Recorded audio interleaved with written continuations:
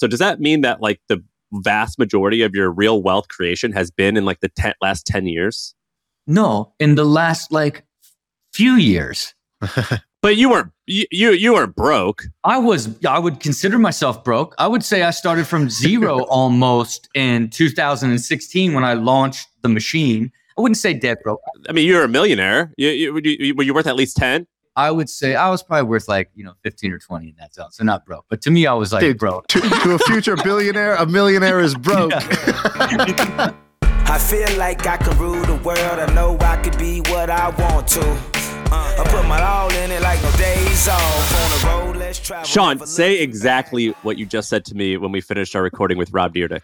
I said I think that was the best episode of MFM we've ever done. I don't know. I don't know if I'm just on a high right off of it, but I believe so. People can tell in the YouTube comments. They should tell us. To me, this was the best episode. We've done 400 something episodes. How many have we done, Jonathan? Something like 400 episodes. That was the number one, my favorite, the best episode we've ever done. From beginning to end, I'm shocked. So like you asked him, we started getting along really well. And you said, Rob, what's your net worth? And I was like, damn, is he going to answer that? And he gave the full answer. We're not going to say it now, but it's somewhere in the middle somewhere.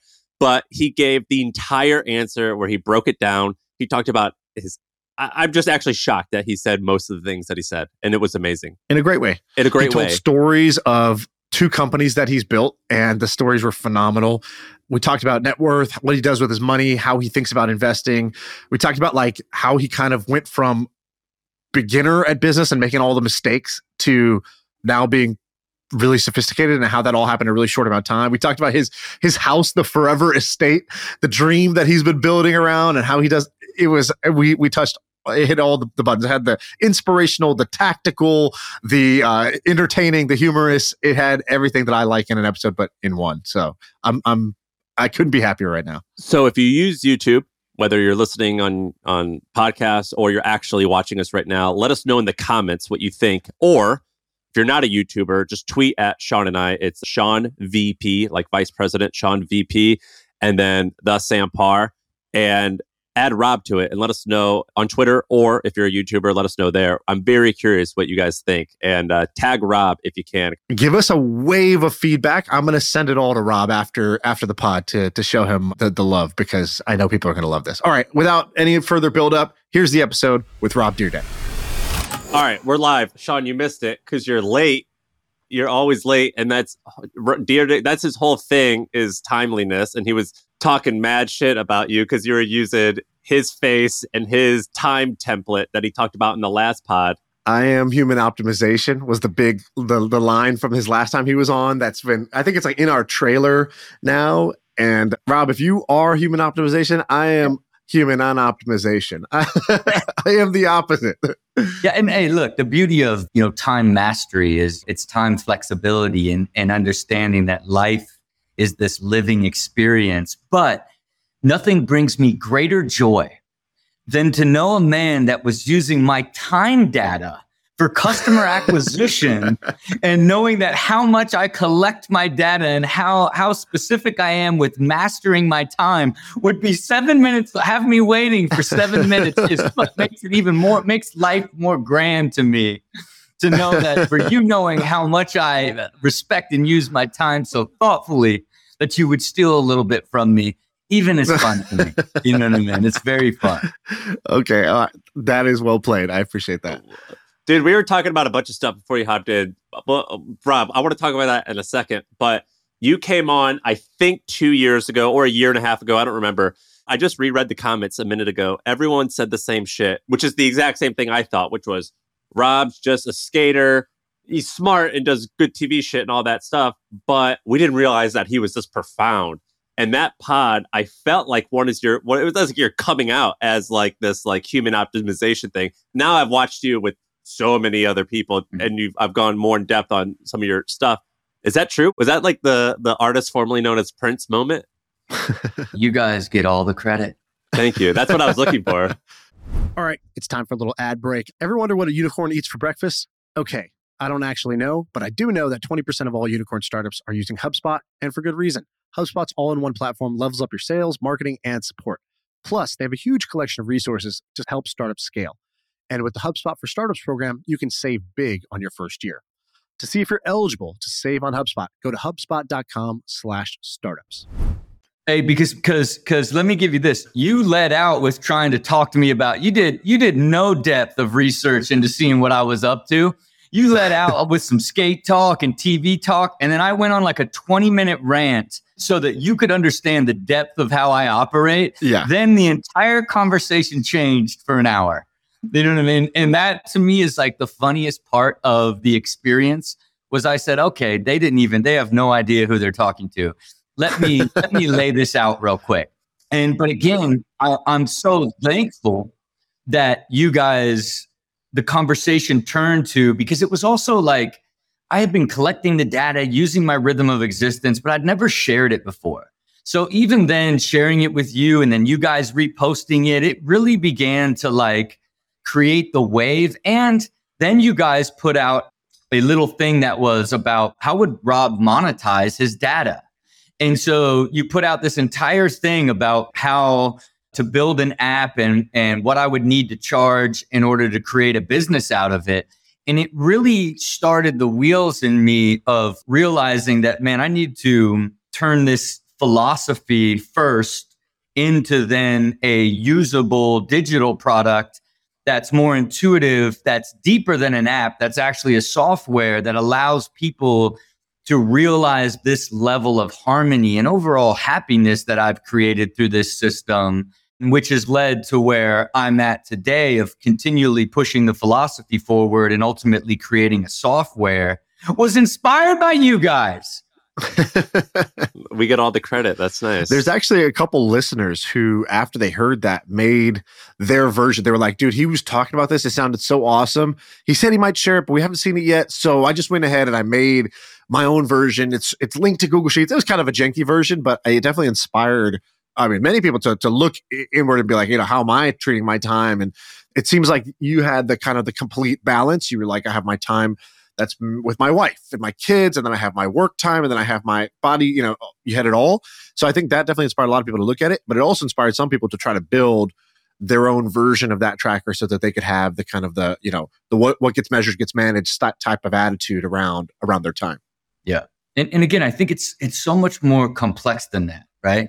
Because time's alive and your time and experience, your present, basically your whole life leads to this present moment in time.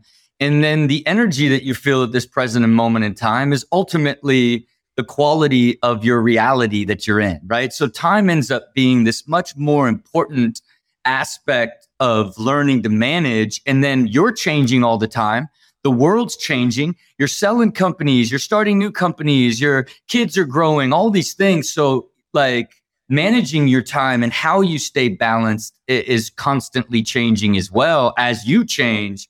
So it's this ongoing focus in my life that it's this constant assessment and adjustment to lead me towards a better probability of a better future experience. And that's what's difficult when somebody makes their own app. There's sort of a philosophy and a rhythm and a process that I'm creating in the software that makes it much more intuitive based off of the type of personality you have and the way your life rolls to get it to actually work. Because otherwise it just feels like you're making checklists and making data, and then it gets too difficult and it's over. Before you joined, Sean, we were talking about Andrew Huberman. And the reason why we were talking about him is because I like to skate. Rob is a skater, hardcore, obviously, professional skateboarder, and Huberman loves it. And we were talking about that.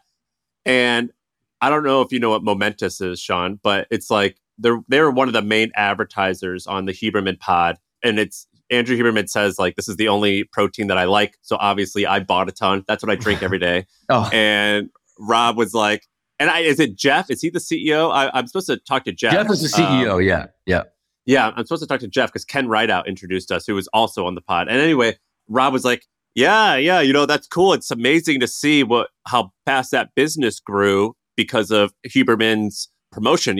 I co-founded that company not too long ago, and it's just crazy how fast it's grown. And we were like, wait, what? Rob, you co-founded Momentous Protein? Yeah, and look, and here's the thing with Momentous Protein. I co-founded it with Matt Wan in 2016. When they brought it to me, he had a vision for creating basically the most premium supplements that the market had ever seen, the Ferrari of supplements. It was called Project One at the time. And Matt was foregoing his first year of Harvard to build this company. He was 18 years old. And his father, Mark Wan, had been one of the big investors in my professional skateboarding league. So I had a relationship with him and said, I would do this project with his son. First thing we had to do was rebrand it, right? And really like create a name and a soul into what is the absolute pinnacle of supplements, momentous, right? And all the way down to where I even, went through the whole process of even making that logo, like to me, that M is like this timeless, extraordinary logo. And Rob, that's you in Photoshop, or this is like a creative agency pitching you guys? How does that happen? You take it, make it tactical. This is me, literally an illustrator of the agency sent some logos and me cutting up the agency's logo and being like, no, get rid of, there was a circle in the middle. I'm like, no, this is like, look at this. It forms like an M in a mountain. Like I literally cut and pasting in my Illustrator, the momentous logo. Love it. And so we launched that company, and what happens? We don't sell a thing. We don't sell a thing. What do we got? We got the most overpriced like protein in the entire industry. It's like 35% above every other protein. Like literally nobody buys it. Nobody buys it. Now what do you got? You got an 18-year-old CEO. This kid doesn't even, every single day is another thing of like, oh, that's what happens in business. If you want to talk about the headwinds of no man's land and the pain of launching a business with an 18-year-old genius, right? Because he's brilliant, but he was 18 and didn't even understand anything about a company. And you can't advise somebody into running a company. You know what I'm saying? You have to fight the fire, learn the battles to ever learn how to operate a company. Long story short, this business never got off the ground for years. And I finally, now he's older, I'm like, look, man, you've got to make a decision. You've tried everything. You've done all different types of partnerships. You've made all different types of verticals of product. It is the Ferrari of supplements. It is absolutely the purest and best. You kept it real, but you just can't find a market for it. You either have to sell it or you have to find somebody to merge with, but you got to move on.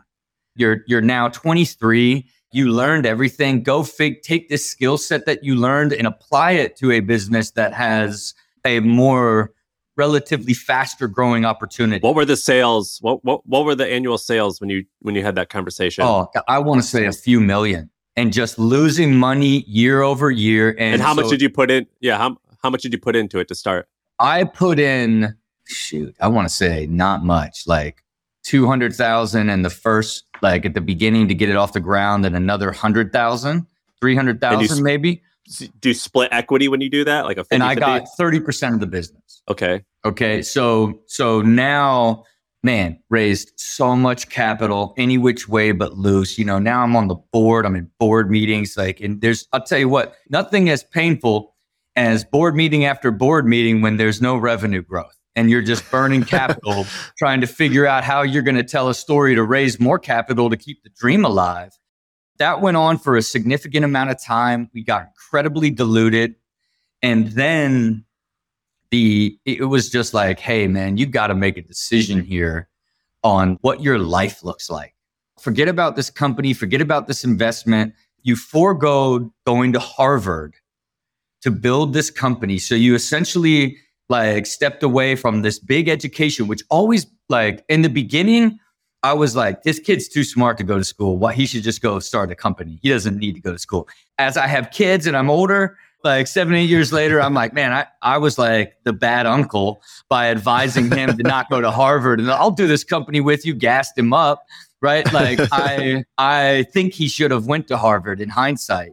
But again, diluted all the way down. He went out and found Amped, the business that Jeff was running at the time that I actually, I looked at in 2015 and almost did a deal to own half of PR, Lotion, and the Amped product because of how much I believed in the IP of what they developed because it was built through this biopharma group that I was doing deals with back in 15 in my early days of hustling.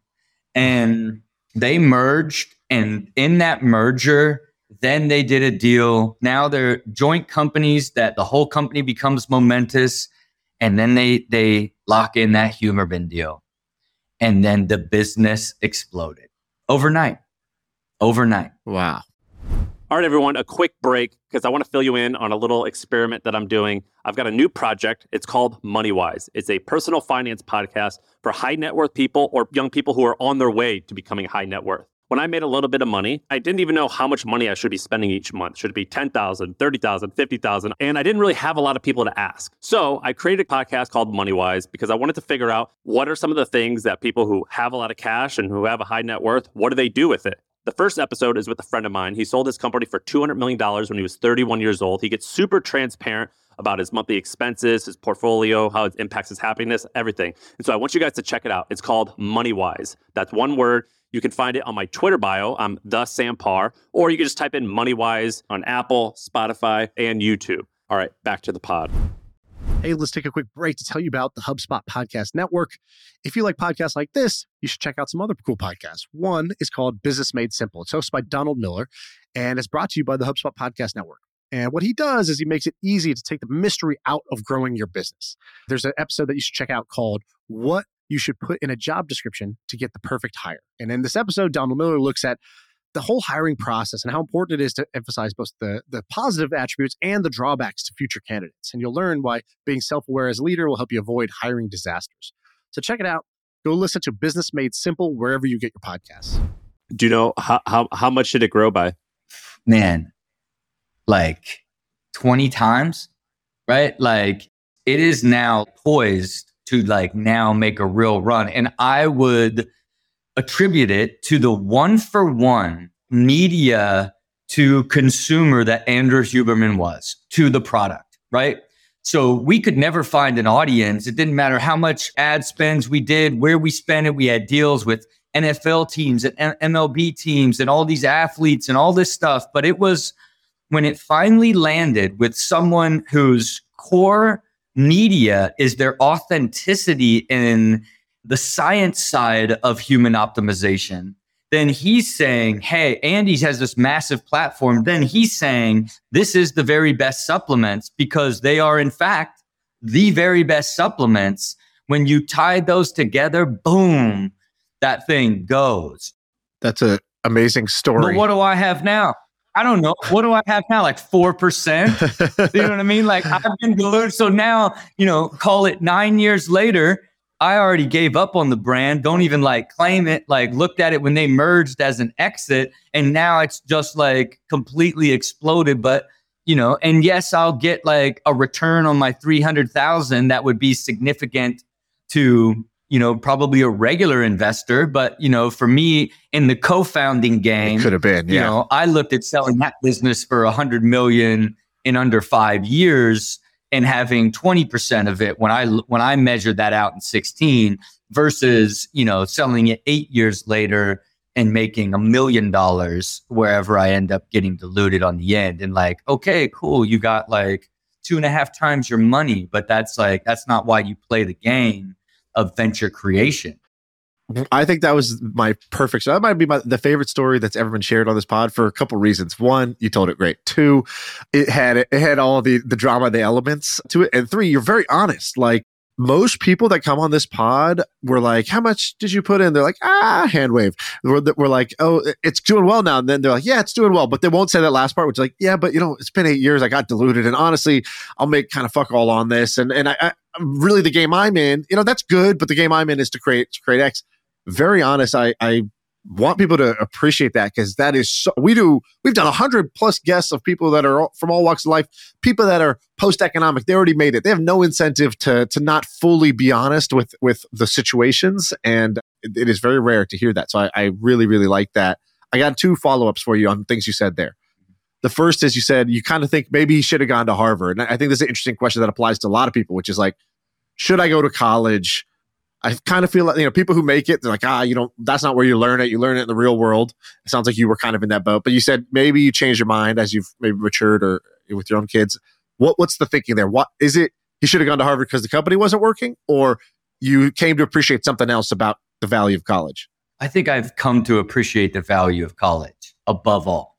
And as someone who quit high school and started his first company at 17, you know what I mean? Like, I think about But do you appreciate college or Harvard and top 20 colleges? Well, Harvard obviously has a higher level of like prestige, but what I never understood, even back then, was the looking at business in a multidimensional way, learning everything about business, understanding product and supply chain, understanding brand and marketing and customer acquisition, understanding management and hiring and teams, and understanding sales, and then understanding operational side, really understanding the financial side, knowing that all of those have to integrate into a financial model that you've got to believe you can execute, because that's how a business actually becomes successful, is when you project what you're going to do and you actually do it, not project a fantasy so you can raise money, right? And I think that going to business school, you at least leave with the fundamentals of that and have a general knowledge that when you step out into the real world and really try to build a company, you're at least going to have a foundation of what you're launching off of versus what he did, what I did when I was launching all these companies when I was young, all the way into my 30s, or what he did at 18. You have such little general knowledge of how it all works because you're such an optimist, especially when you're really smart. You can figure things out fast, but there's just too many things that you don't know when it comes to like the complexities of building something like a business. Right.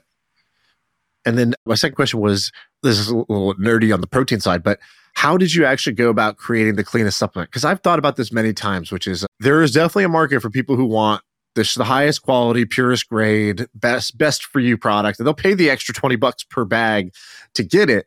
And when you look, I think the supplement industry is notoriously dirty. The places where they make stuff, it's if you test these things, they don't turn out very well. So, did you guys do anything radical to actually achieve that result, or was it just finding the right partner and then that was it?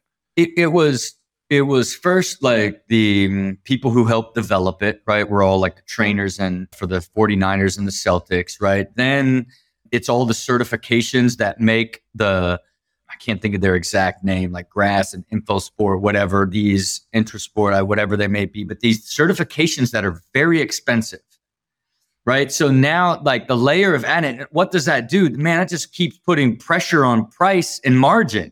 Right? Because there's just a certain point where it's like, man, it's so more expensive. Do even the people that really care, is it making enough of a difference? Right. For the absolute premium? And to me, absolutely, we'd find a consumer. And that consumer never showed up until Huberman said to that audience, which converted Sam and now has Sam talking to Jeff. It's like that level of authenticity. The product backed that up, but we never found that level of media that could validate it to reach a large enough consumer base that would be willing to pay that extra amount of money. It's a dice roll when you launch a business to do it like that. We need to get in the certification business, I think. Yeah, that sounds like the real business opportunity in there. This is cruelty-free certified ink. We will certify everything for y'all for the low price. By the way, it's funny that like Joe Rogan is like bro Oprah, but now Huberman is like Dr. Phil or Dr. Oz or something like of this kind of like the guy media game where it's the doc. If the doc says this is the way to go, if he says this is clean, he can move a lot of product, like an unbelievable amount of product in a short amount of time. But look, you think about, it's like when you think about the depth of him and how he approaches it, like how deep it is. So it's like he's earned that respect from you. And so it's like you don't question whether or not Nike's going to put as much effort and innovation as they possibly can into a running shoe. You don't even look into the technology. You pick the color and which one feels the good. You know that they're going to do all the work to get it there. Developing that level of authenticity is incredibly difficult, because there's a lot of other people that are Huberman-esque that do not have his depth, which in turn does not allow, or his process that you believe in, which in turn doesn't allow them to carry the same weight that he does. And that was probably just a straight cash deal when you guys bought that ad spot, I would imagine, right? Yeah, I'm not entirely sure. I wasn't involved in the company at that point. I'm not entirely sure what his deal is, but whatever it is, he got underpaid. Whatever it is, it was too little. Look, I am not privy to what it is, but whatever it is, they got a deal. You know what I mean? It's like, I just know that much. What are some other venture creation that you've been up to? So that was one amazing venture creation story. You got me hungry for another. Do you got any other interesting things you've been cooking? And how many have you even done? You've done dozens of these. Yeah, I've done a bunch. You know what I mean? And here's the beauty of it too, is like, I've made so much money, right? That you can play the game more honest, right? But you're judging yourself off of your IRR. But once you get to a certain point, you're playing the game for the speed of the IRR and the scale of the IRR and its potential. Because when I started the game, I wanted to build 50 to 70 companies and own 25 to 35 and sell them for between, 50 million and 150 million and make 20 to 30 each. But when, you sell a company for 200 million and get 150 million, you're like, well, that's way more fun. Like, how do I move this number from 15 to 30 million a deal to 50 to 200 million a deal, right? You just begin to change as you're sort of evolving. And do less deals? You want to do less deals, right? And then you want to be much more focused on the opportunity and then focused on all the lessons learned. Would I start a supplement brand with an 18-year-old ever again? I would not. You know what I mean? And so let me give you an example of an opposite version, right? So I was approached by a really, really seasoned CEO who had just built a company and sold it. It was a footwear brand called Greats. Okay. So yeah. I also owned a pair of those, man. Right. So you understand him as a brand and him as a brand builder and as a CEO, and he had an idea he wanted to share with us, and it was in the beauty space. And he essentially presented to us this concept of filtered shower water is this overlooked cornerstone of creating your beauty routine. Like, your water is filled with all this garbage that dries out your hair and dries out your skin and does all this stuff. Yet for some reason, no one's approached beauty and filtering the water, right? So we do and again, okay, wow, this is super interesting. Then now you look at it from a business model, right? Then it's like, oh, wow, now it's reoccurring revenue. So it's a single bit of hardware that now the filters have to be replaced. So now you've got this reoccurring revenue. Now it's a super experienced CEO that has a depth of knowledge in DTC. So it's not like, a lot of times you'll find an experienced CEO that came from retail who just, I want to build an Amazon business, right? Because retail's so hard. Like, anytime you find people trying to transition to what they think is an easier way to create sales is always a red flag. But again, now he has the understanding, the knowledge, and now it's like, is this space valid? So we do the research. What do? We go and look at the entire space of all of the filtered shower heads, the entire market. It is tiny, tiny, tiny, under $1 billion, right? And he wants to charge $135 for the unit, $35 for the filters. You can go to Home Depot and get a shower filter for like $19. There's like one premium one that's sold by a beauty company that's, kind of chromey or whatever. That's like $99, $100, but no movement. And so when you look at that opportunity, you look at it like it's as clear as can be, where it's like, man, this is either pure white space And there is a real opportunity to like make this matter in beauty and make a massive business, or it will like literally just not work.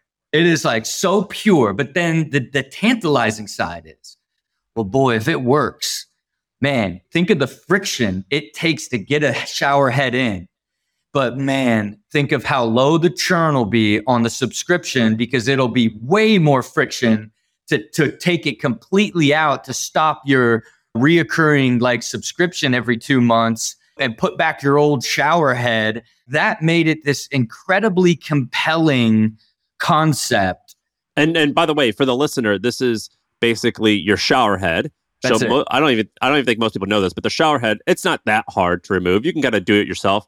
And what you're and it's Jolie. Is this Jolie? Is that how you say it? Jolie. Yep. Jolie. And you basically, they give you, because I've seen this company, they killed it in year one. I think they did 4 million in sales in the first year. They send you a thing, a new shower head.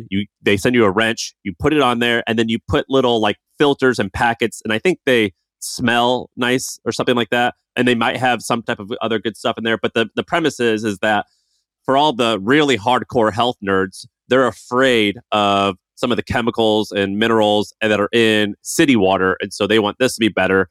And I have friends that have like, what's that one like charcoal water filter that's made out of metal that they do that for their home. Like they do these really like $10,000 projects for their home. And what this product is that for a shower head. Did I summarize that? Right? And that's correct. And it's the efficacy of it. Right. And then how did they launch the company? How were they able to go to 4 million? And now this year, they'll do close to 40 million. Is that they opened it up by putting in your zip code so you could see all the contaminants in your water. Ah, nice. So how they did all their initial customer acquisition is they got all the data of because the water departments have to report all the contaminants in the water.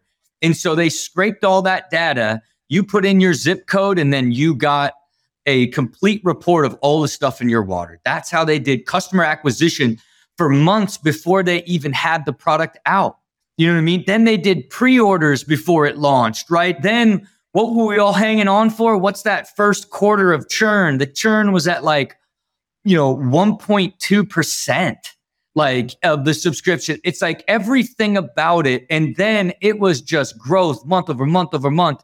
Then they just keep evolving. They launched an Air Wand in the grocery store. They have a giant display and you can buy them an Air Wand, right? It's like the entire process of how they did it overnight. Because you got to think, how do you value a business like that? That business is valued at 200 million plus in a year and a half. Because how do you really look at that where it's like, yes, it's selling hardware month over month, but then it is stacking subscription dollars. So it is this extraordinary hardware subscription service that is incredibly rare, that has made it so valuable overnight. He built the company with 3 people. We're the primary investor. It's profitable and never raised another dime ever again. Chef's kiss. What size check you do on that one? Yeah, I did 800 in that one. So that's substantial, right? For an early stage startup.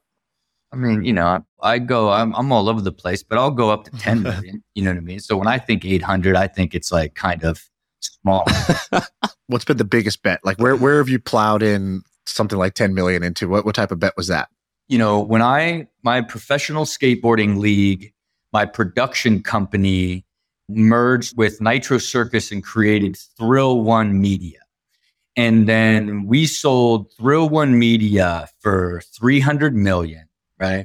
Of which we got 200 million, right? And this was sort of like the layering in of my production deal. And then the group that bought Thrill One, I invested 10 million with them to buy me, and then did a separate deal as it relates to having a bigger stake in the production company that I sold and my league and the overall sports property. Because I knew during that transaction, I knew I was going to negotiate for a bigger television deal. So I basically leveraged my ability to go and get a lot of value for the company, So I got all this equity back. They just paid me, close to 200 million. So I used 10 of it and to invest in buying me so that I could turn around and hopefully make another, not nearly as much, but hopefully like another like 100 to 150 off of it a couple years down the line. And when you say we, is that like Dyrdek family office, or is that right, you don't have a fund, right? Yeah, it's just your family office. Just my money. Yeah, like no, this is all my money. So I just run it like a family office, and I just look at that as where I would deploy venture capital, right? So if I just deploy capital into real estate and ventures that I have a much more control over, and or I have a higher leverage or position. But it was amazing. Think about this. In the closing of the deal, it was the most money I made in one shot, right? And the most like I had invested at one shot in a venture. So with the like here on my, closing that deal in the Zoom call, it was the most I made and the most I invested in one, one here, with, whatever my like final check off on was it. But again, what are the stakes of it? It's whatever. You know what I mean? I look at it as it's fun, and like I'm underwriting the business because I went and signed a massive television deal. So I'm underwriting that entire roll up, and it's amazing partners. It's Dana White and the Fertitta family who own the UFC. So it's like even being close to them and knowing them for so long just makes the joy of even partnering with them fun and exciting. And I dedicate very little time to it, right? Like I still help sort of adding the vision and how to continue to evolve it and grow it. But I, continue to shoot television at an even much higher scale. Like now I'm shooting 336 episodes a year, up from 252. That's still at 4% of my time. That's, essentially 5 hours a day. 4 times a month for 10 months, right? Like is essentially what it is. But it's underwritten the entire roll up. It is, $1 billion television deal over a 7-year period with the production and everything involved. I get all my talent money, but then I'm also leveraged into the roll up and the production company again to sell it again. And it's just squeezing water out of a rock. You know what I'm saying? It's like you're looking at opportunities inside every deal. There just isn't a world where I'm just looking at like, where are the ways for me to add leverage, create opportunity in each one of the ways that I look at every one of these deals each and every time. Who are some of your business advisors, mentors, friends that are helping you develop this muscle? Because you go from, and anything you want to do, you go from a white belt to blue belt. Eventually you can become a black belt. And it sounds like when you started, you were more of a white belt like everybody, and now looking at structures, looking at ways to double dip, looking at ways to measure, okay, I want IRR, but also I should be thinking about the gross dollar amounts and maybe fewer deals but bigger deals. Who have you learned a ton from that you respect, either as a friend or a mentor on the business side? Man, I don't think anybody plays the game like this that I know that's in my circle. I think it's that experience, and it's that like continually looking at every deal multidimensional, right? And I think like the gift that I actually had early on is I used to look at media and marketing multidimensional, right? So like in the early days, I would be able to look at like a television show and how are all these ways that I can monetize it, right? Like how do I own the rights of media? And then I could sell that to different people. Like I always looked at opportunity multidimensionally, but I didn't understand how to build and create value in business. So I never looked at business multidimensionally. And I just think once I taught myself really how to look at business holistically and how to create and build businesses to sell, creating value, that then I began to look at, how can I see all of the opportunity in these different angles in order to create the most value for myself. And a lot of times underwrite risk. You know what I mean? Like if I didn't know I was going to go and sign that mega television deal, I wouldn't have put in the 10 million. But then I said, well, what if I go and sign this deal? How much additional equity will you give me for my 10 million?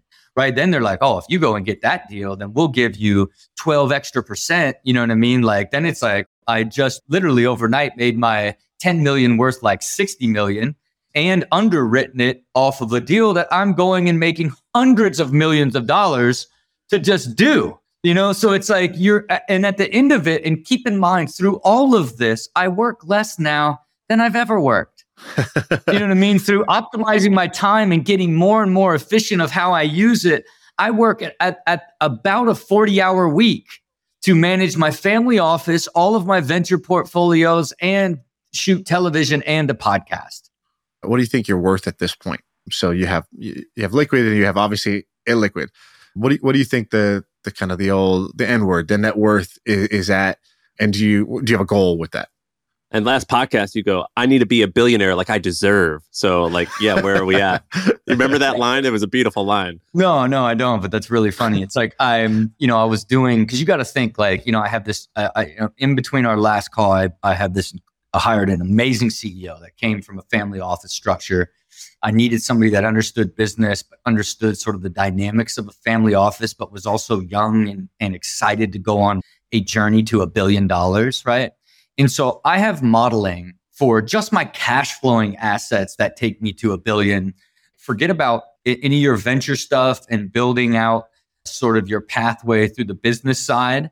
I have modeling out to the year 2050 that I have fully integrated on all asset classes that I'm even investing in. Now, where do you make the $1 billion? You make it either slowly over time at compounding or in big chunks, right? So if today my net worth of all of my assets is a little just under 350 million, right? That the pathway, there's the slow, long pathway to $1 billion. That's easy through compounding, right? Because the majority. What do you assume? Of just like 7 or 8%? Correct, right? And with the buildings now, you got to think about the way the buildings work and the real estate work is I'm getting 5 to 6% cash, like tax-free cash, but I'm still getting 7 to 10% equity growth over the long term. And some of those are, call it with the cash 15, 16% IRRs, but a lot of the buildings that I've sold, I ended up with like 35 and 42% IRRs. Right. And then what do you do with that? You 1031 exchange it and you get new buildings on an ongoing basis. So like that real estate even side of it is compounding in a unique way. And then with my cash, money markets are giving you 5% right now, close to 5%. And then I keep a significant amount of liquid dollars in sort of Nuveen high yield funds that kick off around a blended 10% that aren't going to grow, but you get cash for your cash. You're making so much cash off of your cash. Then you're making so much cash, tax depreciated cash off of your real estate portfolio. I look at that, I call it the modern cash flow portfolio, where it's just that cash is underwriting the expense of my life in the family office, right? And so I don't even like when I have these big exits and when, all the money I get made from TV, I look at all of it through the lens of how much am I actually making post-tax per hour?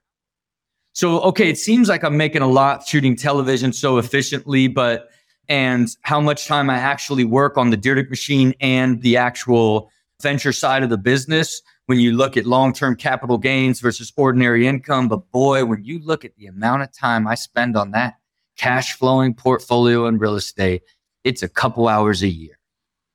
And so what do you have as a dollar per hour goal? Like what is good for you? What is bad for you? Right. So like everybody has if I do something that saves me $100, I go return a blender to the store. That wasn't a saving of $100. It was a loss. I'm looking at $1 million an hour as the goal. You know what I mean? That's your goal. Like as it relates to energy and effort that's put into it. Right. And because it's fascinating when you look at how much money I make from television and then what that ends up being post-tax and fees, even though it seems like a limited amount of time because and it's only 4% of my time, but seeing all of them through that lens, it's a way more interesting way to view it all. You know what I mean? And again, it goes back to time because what life do you want to live, right? And where do you get time? Where can you buy time back? But ultimately, where are the places where you make the most money? And people don't believe in them. Like this idea of passive income. Passive income is not buying a building that you've got to operate and you're constantly dealing with like trying to keep it rented and things breaking and trying to make decisions. That's not passive income in real estate. Passive income is when you give money to an operator and they give you cash back for your money.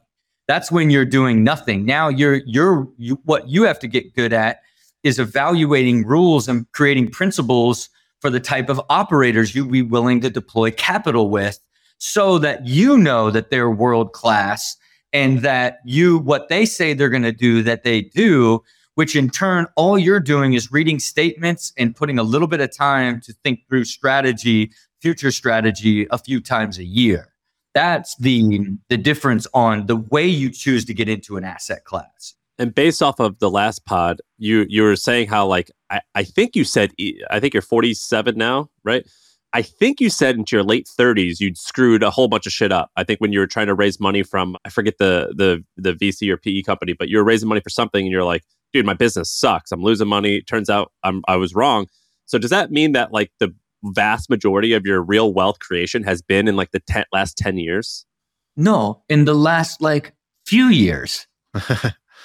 But you weren't broke. I would consider myself broke. I would say I started from zero almost in 2016 when I launched the machine. I wouldn't say dead broke. I mean, you're a millionaire. Were you worth at least 10? I would say I was probably worth like 15 or 20 in that zone. So not broke. But to me, I was like, dude, broke. To a future billionaire, a millionaire is broke. Well, yeah, but he described it. He was like in my 30s. He's like, I spent this and this, and you said phrases like I had nothing, and yes. But I would tell you that the majority of this wealth was all created between 2018 and 2022 over that 4-year period, right? And now it's exponentially scaled, right? I don't even know, when I think about sort of how I very conservatively value the ventures that get me up to the 325 zone. I could easily push those I could easily say those are push me closer to 4, right? But it's also like, then, okay, how do I want to continue to create like bigger opportunities in the future? Because I'm always like 5 years into the future, the same way I understood in 2016, here's the strategy. The strategy worked, only it was bigger than I had anticipated. Then all these other additional things had happened. I had the clarity of like, this is what I was going to do. But then that clarity, the universe conspired to create more opportunity that I capitalized off of and got to this scale that I could have never imagined in such a shorter amount of time. And all it does is make me see further and clearer on how I can get the scale even bigger, which leads me to believe compounding, I become a billionaire over time. But I believe I can create some ventures, including the software that I create and the platform that I want to build to speak to that core audience, that I believe I will be able to monetize it at a much higher scale in a shorter amount of time with my existing portfolio of assets. And if you Google your name, you'll see like you went on a little bit of a buying spree where you're buying like, I think 4 really, really nice homes in LA. But I thought there was a quote saying, you're not going to live there. That's rentals. A, is that true? And B, what type of real estate are you actually buying that you consider cash flowing real estate versus just personal? Yeah, so I would never buy a house to rent. That's like yeah, I didn't think so. I thought it said I thought it said that maybe it was like on the what's it called, like the dirt or like the real something like that. Yeah, really, what I did, and this will give you an clarity on how much money I had and how dumb I was in 2015. Okay, I had met my wife. All I wanted to find was a forever home. I had realized in 14, I had begun to develop learning everything about business and everything. You got to think, in 2013, I was dumb as dirt. I was at the bottom. I didn't understand business. I didn't understand anything. I hired all the consultants and all the groups and began to formulate everything I needed to learn to speak the way I'm speaking today, and the strategies of what money is, Where do I want to invest it? Never even heard of multifamily units in 2014, right? I then took all of my money at the time. I had all the money I had to my name in 2015. It was $12 million in cash. Moved it all to cash, like, because I had money in all these different brokers that didn't know what it was. Here I am in 2015 with a vision for like how I'm going to create a venture studio, the Dyrdek machine and the whole thing. And I'm looking for a forever home or a place to buy. And I find the most heaven sent piece of land that God has ever created in a gated community in Beverly Hills. That is this gated community to a private road to a 4-acre promontory with unobstructed views of the entire LA basin, Hollywood sign, the most extraordinary property I have ever stepped on in my life, and paid $10 million cash for it. And then launched this dream with $2 million. Because I was like, oh man, this is my destiny to build a house and live on this land forever. So it was just land. It was just land. Just land. Call it Forever Estates. And I have since, and so in that neighborhood, like where it is, I have bought multiple houses and remodeled them in the neighborhood while I continue to design Forever Estates, as it's called. And kept it all these years, carried the cost, $200,000 a year just to carry it, designed a whole house with an architecture team, fired them, hired Sayota, the best architects in the world out of South Africa. And we have just been designing and designing and designing. It was part of the vision of like, I'm going to spend the rest of my life in Forever Estates. Like, that's where I'm going to live. There is no better piece of land in the city of Los Angeles. It's the most extraordinary home. I rented a house for 3.5 years, bought a house for 6.5, sold it for like 9.5. 2 years later, after remodeling it, bought another house for 8, put $2 million into it. This house that I'm in now is 2 doors down from the entrance to Forever Estates. So when I begin to build it in the fall, that I can be there every step of the way. But what happened? Wait, hold on. Begin to build it in the fall? How long of a timeline are we talking? This has been 8 years and we're on begin to build it? This is the take Forever Estates. Yeah. Hey, and what did the world say to me? They're like, this is crazy. And I'm like, man, I'm going to live there forever. And when I build it, I don't even want to think about the cost. It's going to cost me $20 million to build. I don't even want to think about it. I needed to get to generational level wealth to even I didn't want it to be a burden. That's why I kept buying houses and kept working on the design. And then now you've gotten to such a scale. What's the strategy now? Well, I'm putting it into a trust. I'm paying cash for the house to build it. And then I'm going to pay rent to the trust. And then it's going to build an endowment so that this home can be in my family forever, but be self-operational. That is, so it doesn't have to be tied to the estate, that it will be ran. And then there can be family meetings in Forever Estates for hundreds and hundreds of years into the future, right? And you can't even get to that way of thinking unless you have kids, unless you create generational wealth, and unless you get to that time. But that all happened over a 5-year period. You know what I mean? That is an extraordinary transition to go. And it started with a horrible decision. I mean, 10. Terrible. I could have put 10, I'm going to say, how much money I had invested in buildings in 2015? 100,000. 100,000. I had invested 100,000 and was making, 7 G's from that one. and instead of putting 10 million into a cash flow, I would have been set for life. If I would have put that 10 million into the buildings that I put back in 2015 that got 40% IRRs, and we're kicking off 9% cash, I would have been set for life from the compounding and the cash flow of that one thing. Oh no. I took 10, put it straight into a liability. You know what I'm saying? That now I'm carrying the cost of paying the taxes and double homeowner's fee because it's a double lot. So I'm just carrying 200 grand a year of, and then I'm paying all these architects on an ongoing basis to continue to design and develop it. Absolutely ludicrous. You're amazing. Are you taking adoption? I think you're 15 years older than me. You know, I could be your teenage. You're taking applications. Yeah, I want to go to Forever Estates, man. Forever Estates for you is going to be more like a decade estate. It sounds like the way it's taken, but that is like. Hey, and look, even. Hey, if it lasts forever, what's a decade, man? That's a drop in the bucket. But think about it. It seems to me, it's just another part of seeing my life completely in multidimensional.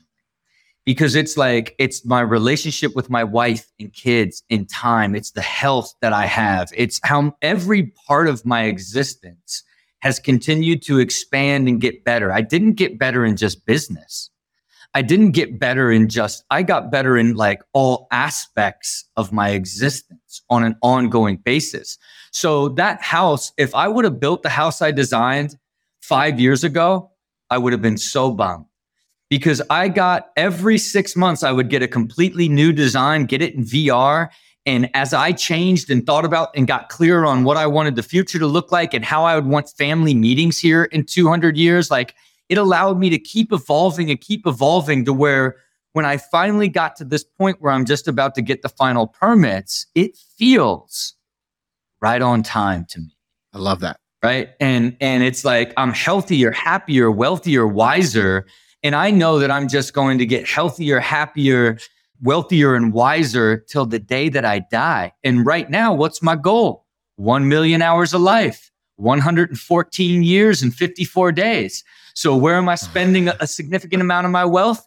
Understanding every single aspect of my body and having a very deep longevity plan that allows me to enjoy life and live it at a high level at the ripe old age of 112. Someone get to 114, just fall off a cliff. Oh my God. Rob, you're amazing. So I was going to ask you about longevity, like perfect segue, right?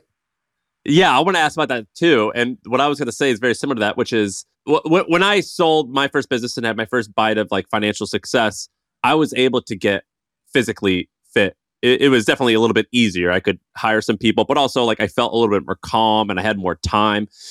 Is this new focus on longevity and focus on all this stuff, is that because you now are financially successful and have more time? Or do you think that you always had this bug? And what are you doing now health-wise? I have been doing it nonstop for 20 years. I got my first blood panel and started optimizing into my blood work in 2012.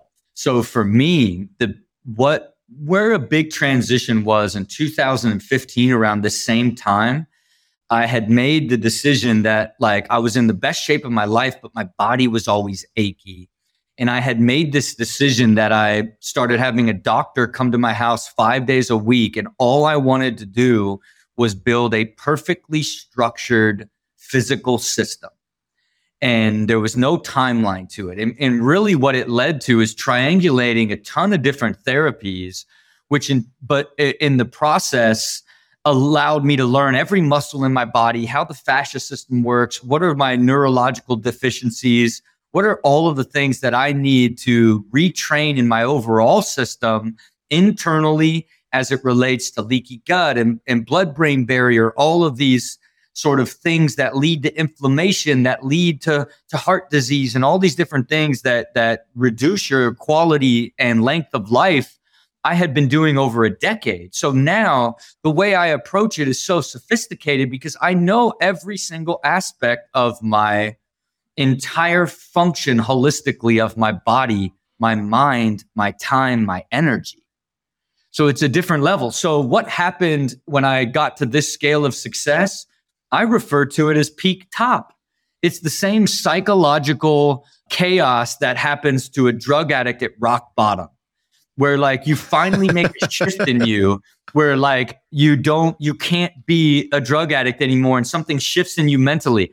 I finally got to, it happened to me on the other side, where like you started getting more and more disciplined and healthy that you all of a sudden were like, why would I ever not just be extraordinarily healthy for the rest of my life? And what happened from that point?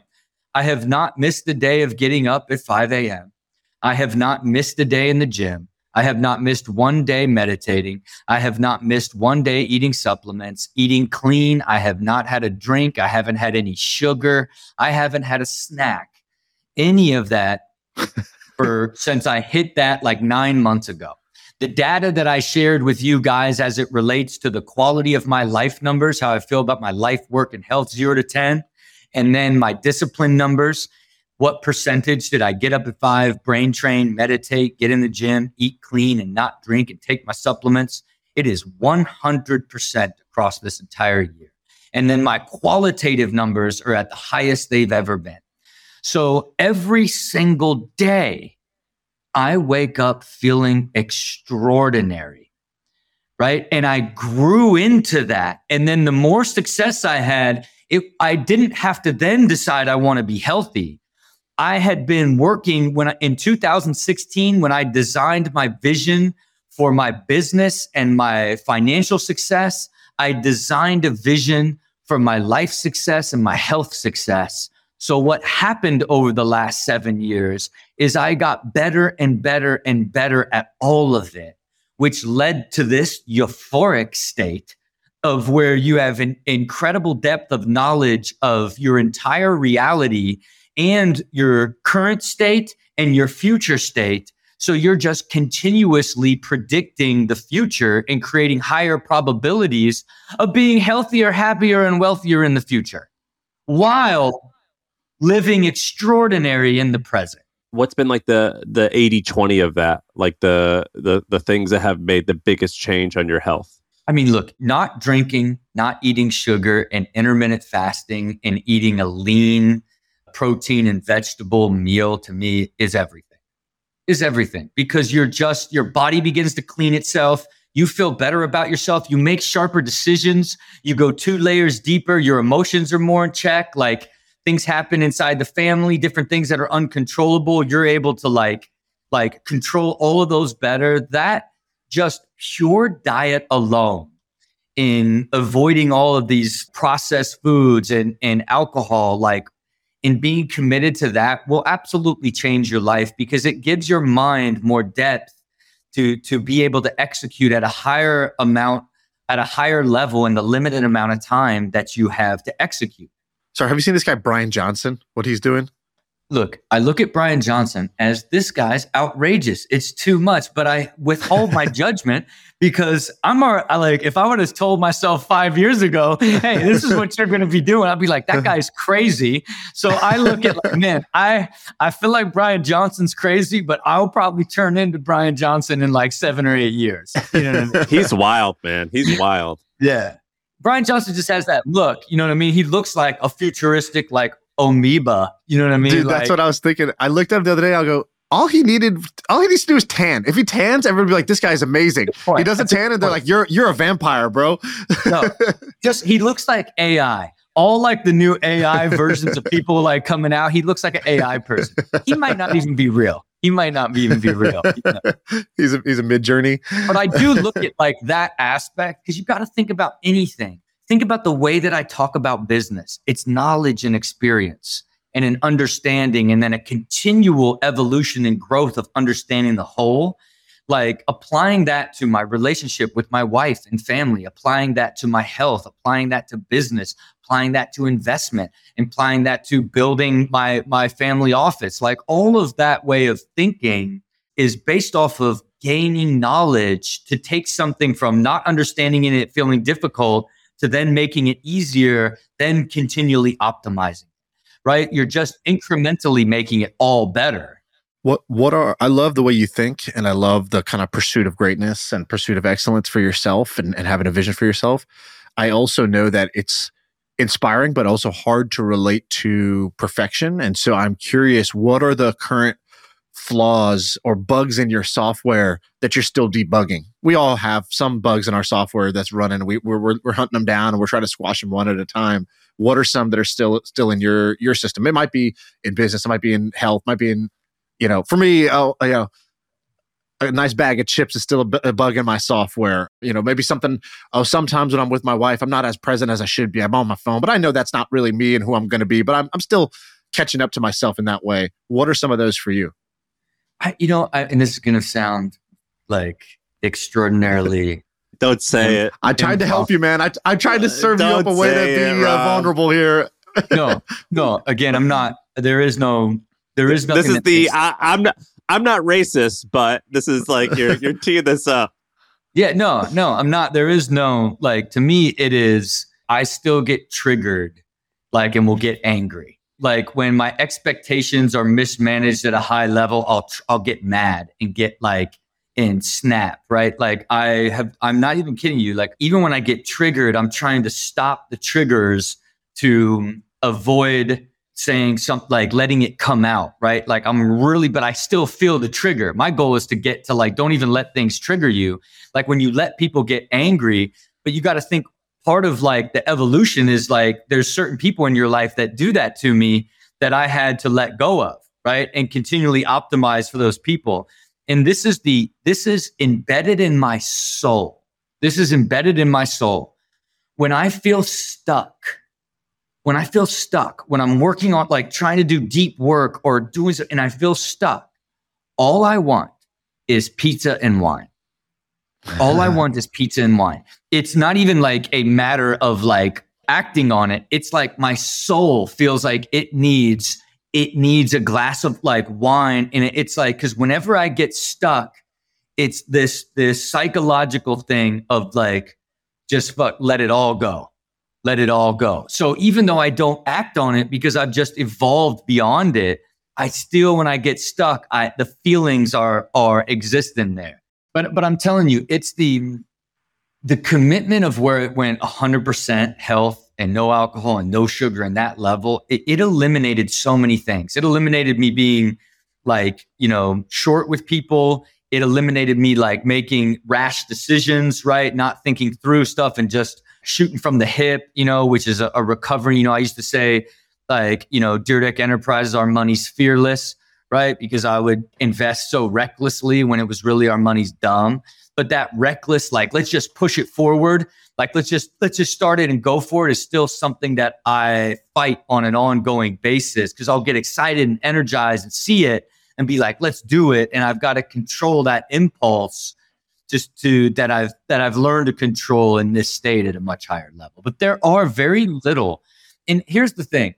I look at it as how Kobe was relatable to me because it was too much discipline, and how Tom Brady, man, why would you not take the off season off? I used to look at that as this impossible level. And to me, I know that I'm reaching this unrelatable, unattainable place. It's why I put out a podcast earlier this year that was the most unrelatable podcast, part 1 and part 2, because I just laid out the depth of actually how I'm operating and what I've learned along the way to get to this level, because I want to be the proof that you can get to a place where you never get angry, you never have a negative thought, where you are completely harmonious and balanced in all your relationships and time and health and happiness, where you are happy and filled with gratitude 7 days a week, every single day, even under unexpected duress. I'm living it and I know it's possible. I want to continue to be proof that it is. Then I want to build the products, services, and tools that other people can use to get to this level and this feeling, because to me, it is heaven on earth. It is true happiness is really the output of this existence that I've created in a relatively short amount of time. Let me run this trend by you guys that I'm seeing, and it's related to this. So I live part of the time in New York, most of the time in Austin, Texas. And I also own a ranch out in Texas. And what I'm noticing is that in Austin is almost like LA a little bit, where we have all types of health freaks. It's really cool to be around those types of people. And I eat really healthy as well. And I'm noticing that my extreme health friends, they're doing something like that, like a redneck family, like where I grew up, what they used to do, which is they buy a cow. So you go in with either you or your neighbor and you go and purchase a cow and someone slaughters it. And then you get the whole cow for the year. And I noticed that Zuckerberg, I think 2 years ago, he made this commitment that he was only going to eat what he killed or I think even grew. And I'm noticing that my health friends are doing this now. And I've seen a lot of tweets recently where people saying like, I'm eating healthy, but I still feel bad. But when I go to Europe, I feel good. And I did some research. There's the FDA and the EU, how they like measure food. It's a little bit differently, like the preservatives and things. Anyway, I know you're into health now, and I know you invest in a lot of health and wellness stuff. My prediction is that in the next 5 or 10 years, I think we're going to see a couple brands where you can buy meat online. I'm even seeing people like revolt against like Whole Foods meat. Do you eat just meat off the shelf from Whole Foods, or do you get it from somewhere special? Because I think there's going to be an interesting brand that does this in the next 5 or 10 years. Yeah, look, like my meat is not so special to me. You know what I mean? How do I do it? I get meal delivery 7 days a week, right? And from which brand? It's just a local chef here.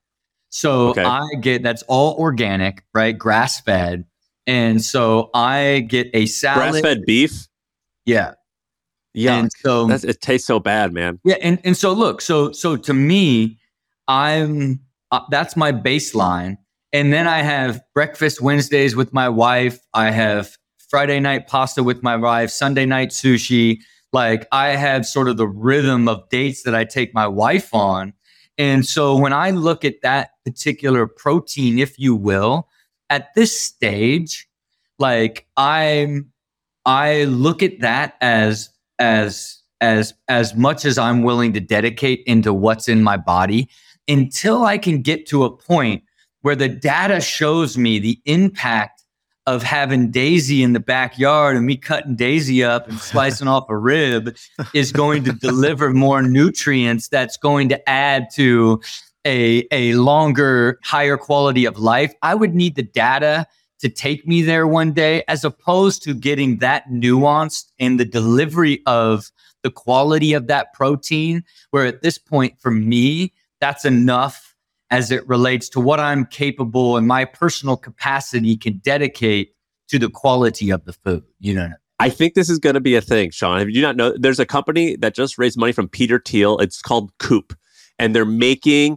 the Tesla of chicken coops. So normal people can have a chicken coop in their backyard. Sean, I'll believe any trend. Yeah, that Coop guy, he's the iCrack guy, right? Same guy. Yeah, AJ. Dude, I'm so fascinated with this. Look, listen. Right now, fundamentally, would you have your own chickens that you slaughtered and ate chickens if it was No, it's for the eggs. It's for the eggs. Yeah, it's for the eggs. Eggs make sense. Bro, you just told me that a shower head company is going to be worth billions, okay? And you just bought a $10 million piece of land. Look, you might have an error in your judgment. Things happen. Look, I know your biggest weakness is you sing in the shower, but come on. Yeah, look, for eggs, maybe, but beef, but I don't know. I'm not, you guys, when you look at trends on an ongoing basis, you refine your lens of like the things that were improbable that ended up working when they're harder to see. You know what I mean? Yep. I think my even lens is always ties back to the probability of the unit economics and the reoccurring revenue aspect of it. Like I look at it so much more through that lens, because even when I think about the Coop, right? If you're selling a single unit hardware, now you've got this incredibly small customer base in the very beginning that are the ultra healthy, and then they're it's like a mattress, like in the direct to consumer mattress game. As soon as they buy one, they don't need another one for 15 years, right? Like it would suffer that same sort of consequence versus 5 years ago, Coop would get $100 million valuation based off of like, there's going to be Coops in every house in the world. It's innovation. It's like the Tesla of eggs, So my lens isn't as refined, and I always go back to like how much revenue the idea can create from a long-term value perspective versus those tough hardware businesses that are minimal margin and you sell one, So what trends interest you now? What do you think is going to be popular in the next 5 years? And where are you investing your money for? What interesting trends are you looking to invest in? Yeah, look, I don't invest in anything.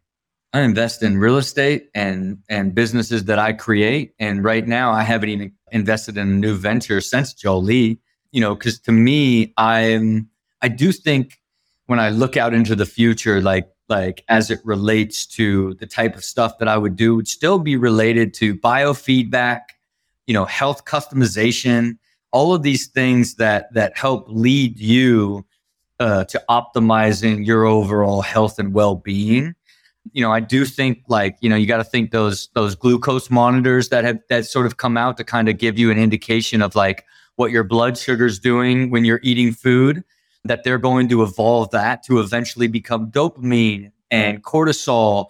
And it's going to end up being a cornerstone of like how your life is actually feeling based off of what your blood is saying in real time. I think that's going to be something that really makes a big impact on the world.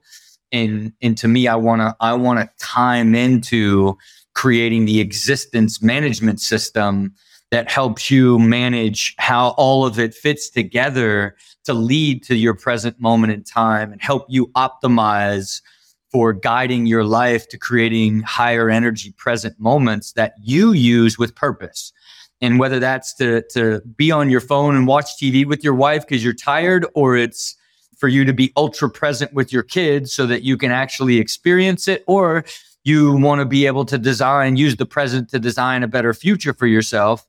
Like, it's really about how do you become this healthy, develop healthy and understanding and the knowledge of yourself, develop the ultra awareness of everything about you so that you can continually live a consistent state of joy, because feeling joy over long periods of time is what it creates the feeling of happiness. Sean, we could wrap up with whatever you want to, but I know that people in the comments are going to be like, why is that douchebag bringing up me? What the fuck? I already know they're going to flame me in the YouTube comments for that one. All right. I was just curious.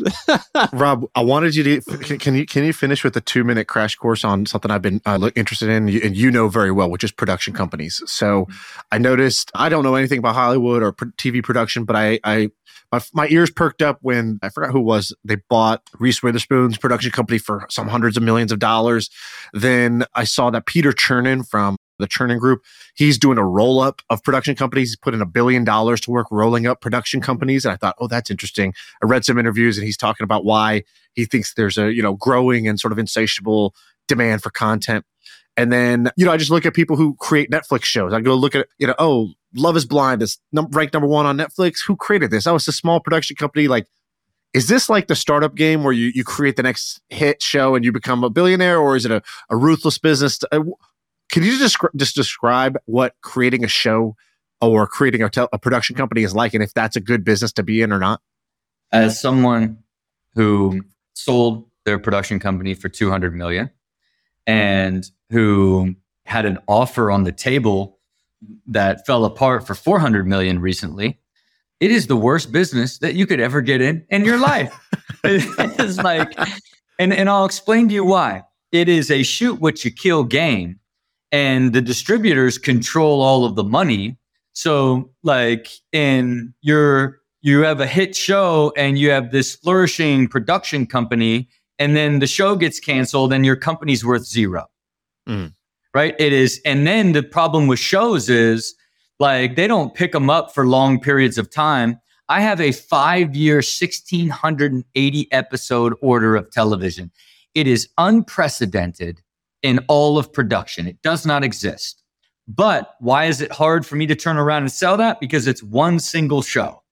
And now they look at and it's so expensive because it's made the production company so profitable. But let's just say that didn't push you away. A production company is built like this, right? You've got to build the infrastructure that allows you to have your camera equipment, your finishing equipment, your licensing for your music. You've got to basically then go and give a budget to a network who's going to give you $500,000 for an episode. And now you have got to figure out how to pull 20 to 30% of that in margin, right? So it gets incredibly difficult to do. And the only way that you can do that is look at all of the different ways that you can scrape margin out of that budget by vertically integrating. So a lot of times there'll be people that have television shows and they just get paid an executive producer fee, right? So they will make a lot of money. Like Jeff Tremaine, who is one of the executive producers on my show, makes millions off of ridiculousness and doesn't just off his executive producer fee, nothing.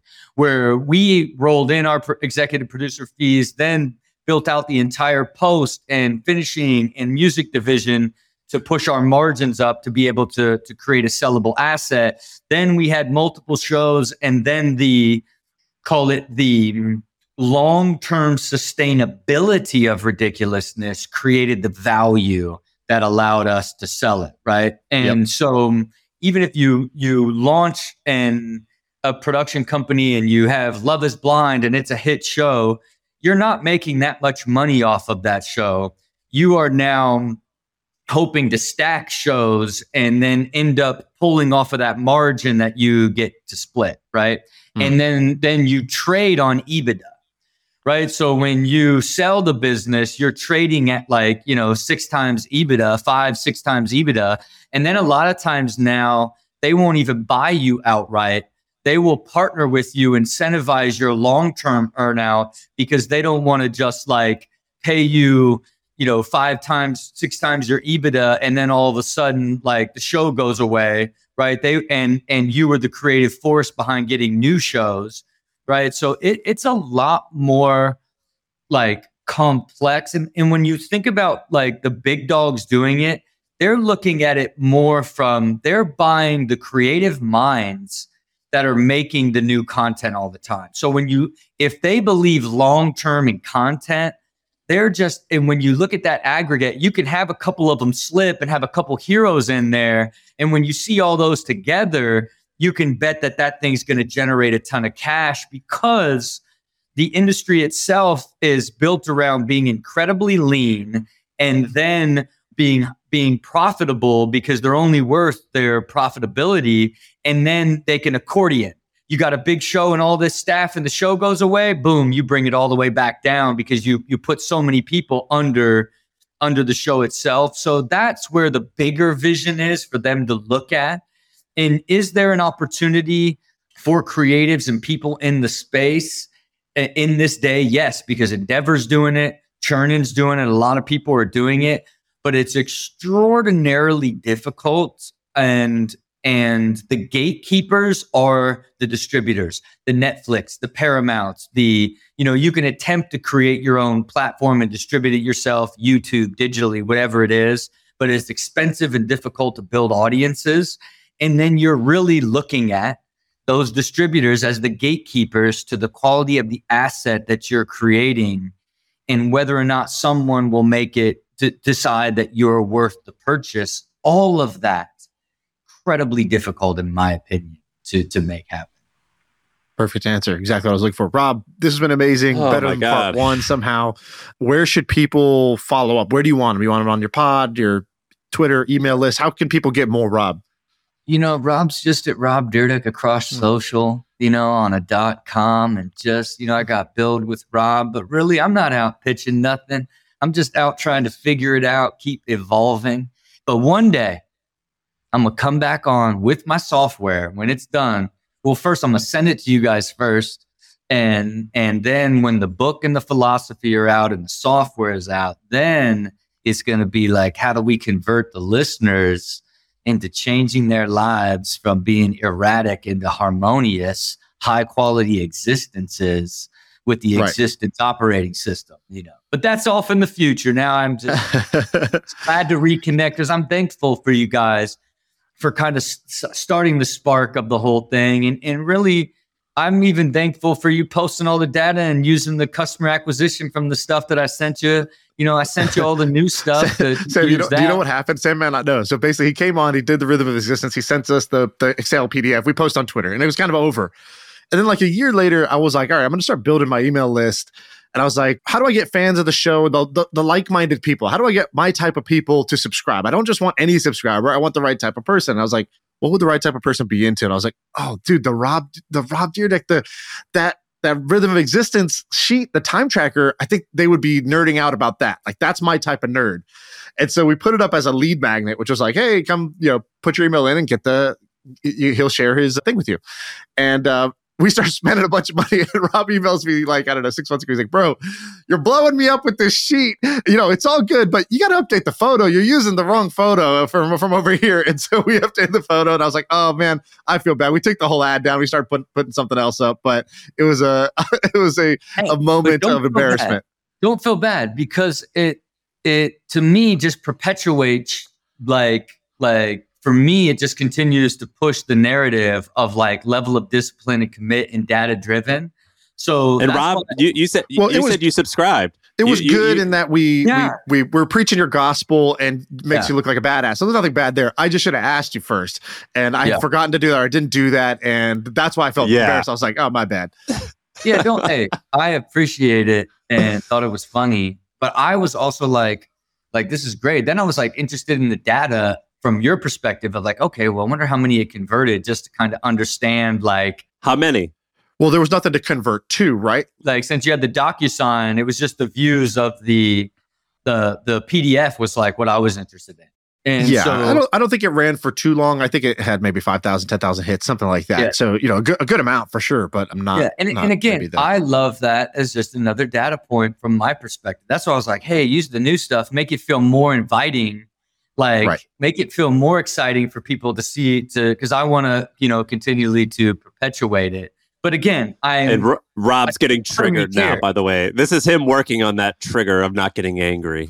I was talking to somebody yesterday about triggers. They're like, man, he just pushes my buttons. And I was like, dude, you're like a BlackBerry. You're just covered in buttons. I was like, the problem is not that he pushed your button. You got so many buttons to push. Like, you want to be an iPhone, no buttons, nothing to push. What can someone do to you? Now you're unstoppable. Right. And it's possible for everybody to get there. Awesome. Well, we appreciate this, dude. Last time, maybe video and audio had like 500,000 views. I have a feeling this is going to crush it. So we appreciate you. Okay. Till we meet again. See you guys. Thank you. I feel like I can rule the world. I know I could be what I want to. I put my all in it like no days off. On the road, let's travel, never looking back.